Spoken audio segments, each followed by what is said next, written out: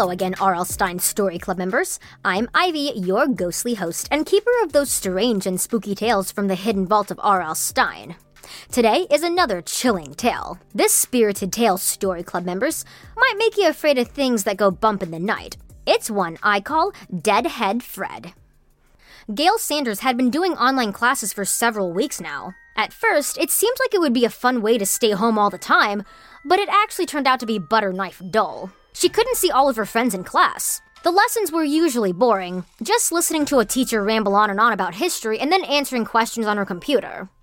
It didn't help that she had Mr. Carlson, who was not only the hardest teacher in school, but also one of the meanest. So, when she heard that Mr. Carlson was out sick for a few days and that there was a substitute teacher, Gail was so happy. Online school was really tedious, but at least now she wouldn't have mean old Mr. Carlson sneering at her virtually with his beady eyes, sharp nose, and yellow rat teeth. A teacher logged on. His name was Fred Morton, but he only wanted to be called Fred, not Mr. Morton. She liked that. Mr. Carlson always insisted he be called by his last name. She didn't even know what his first name was, but it was probably something like Snake. Fred didn't look like he got out much. He was as pale as a fresh piece of paper. His hair wasn't neatly combed, and the jacket he wore looked frayed in places. Well, maybe Fred didn't get out much and just woke up. He certainly looked that way. But if I look as bad as that when I wake up, Gail thought, please take me to see the doctor. Fred said the first lesson was about the Civil War, which was where Mr. Carlson had left off with Gail for American history.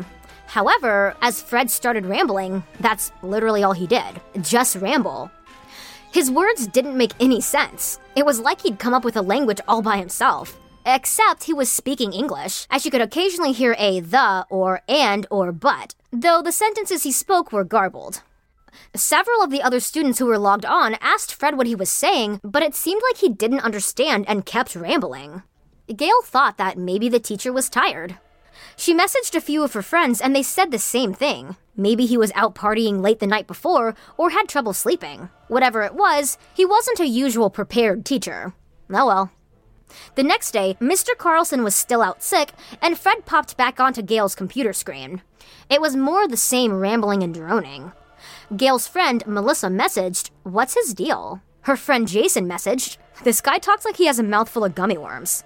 Gail had to mute her microphone and laugh at the last one. Jason had a point.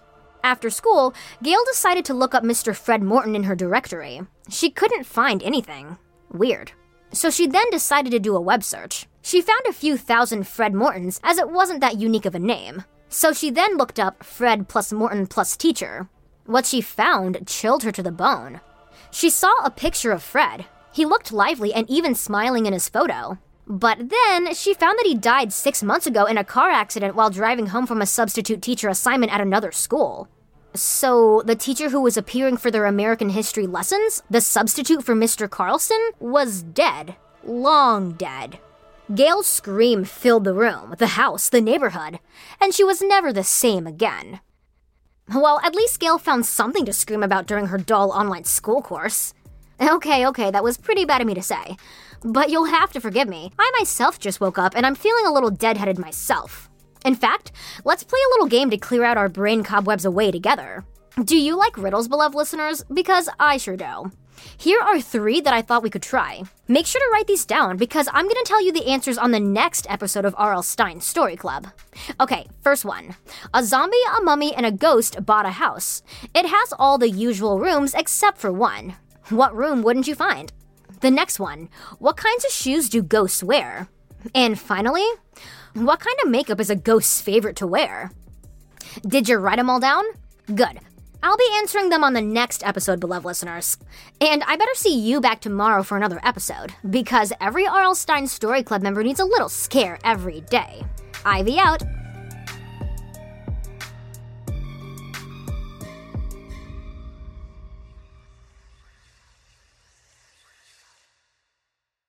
Go, kid, go.